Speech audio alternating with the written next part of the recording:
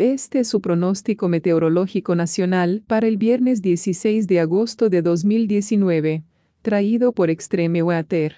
Soy el clima extremo y asistente de meteoróloga, Gabriela Sánchez. Nuestra perspectiva utiliza información derivada del Servicio Meteorológico Nacional, Centro de Predicción del Clima, ubicado en College Park, Maryland. Este es tu clima en menos de un minuto. Existe un mayor riesgo de miles de tormentas graves desde el este de Kansas hasta el oeste de Missouri.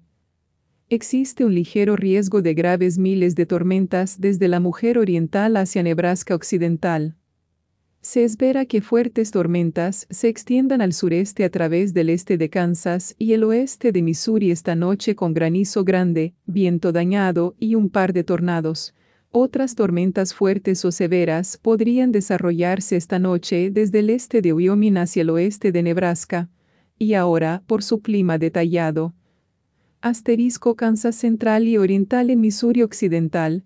Se espera que las tormentas que se desarrollaron a lo largo de un límite de flujo de salida orientado hacia el este-oeste a través del noreste del KS persistan de la noche a la mañana mientras se desarrollan hacia el sureste y eventualmente hacia el oeste de Missouri. Se espera que las tormentas se desplacen al sudeste a través del KS oriental y el Missouri occidental a lo largo de un degradado de inestabilidad apoyado por una corriente de chorro de bajo nivel. Supercélulas discretas con granizo grande y un par de tornados como modo inicial pueden evolucionar a la larga hacia un sistema de convección mesoscal con una amenaza creciente de daño del viento. El desarrollo hacia el sudoeste, hacia el SK central a lo largo de un límite convergente sigue siendo incierto, pero mantendrá un riesgo leve condicional para esta zona. Wyoming Oriental en Nebraska Occidental.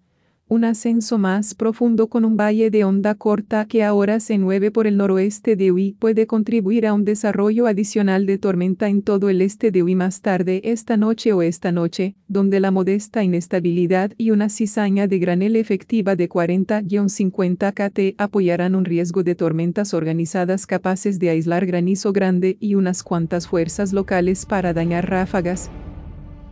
Esta transmisión es posible en parte por Extreme Weather.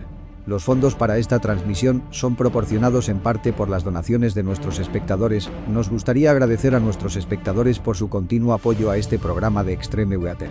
Gracias por ver y por favor, revisa a menudo para más actualizaciones del clima que puedan impactar en ti y tu área.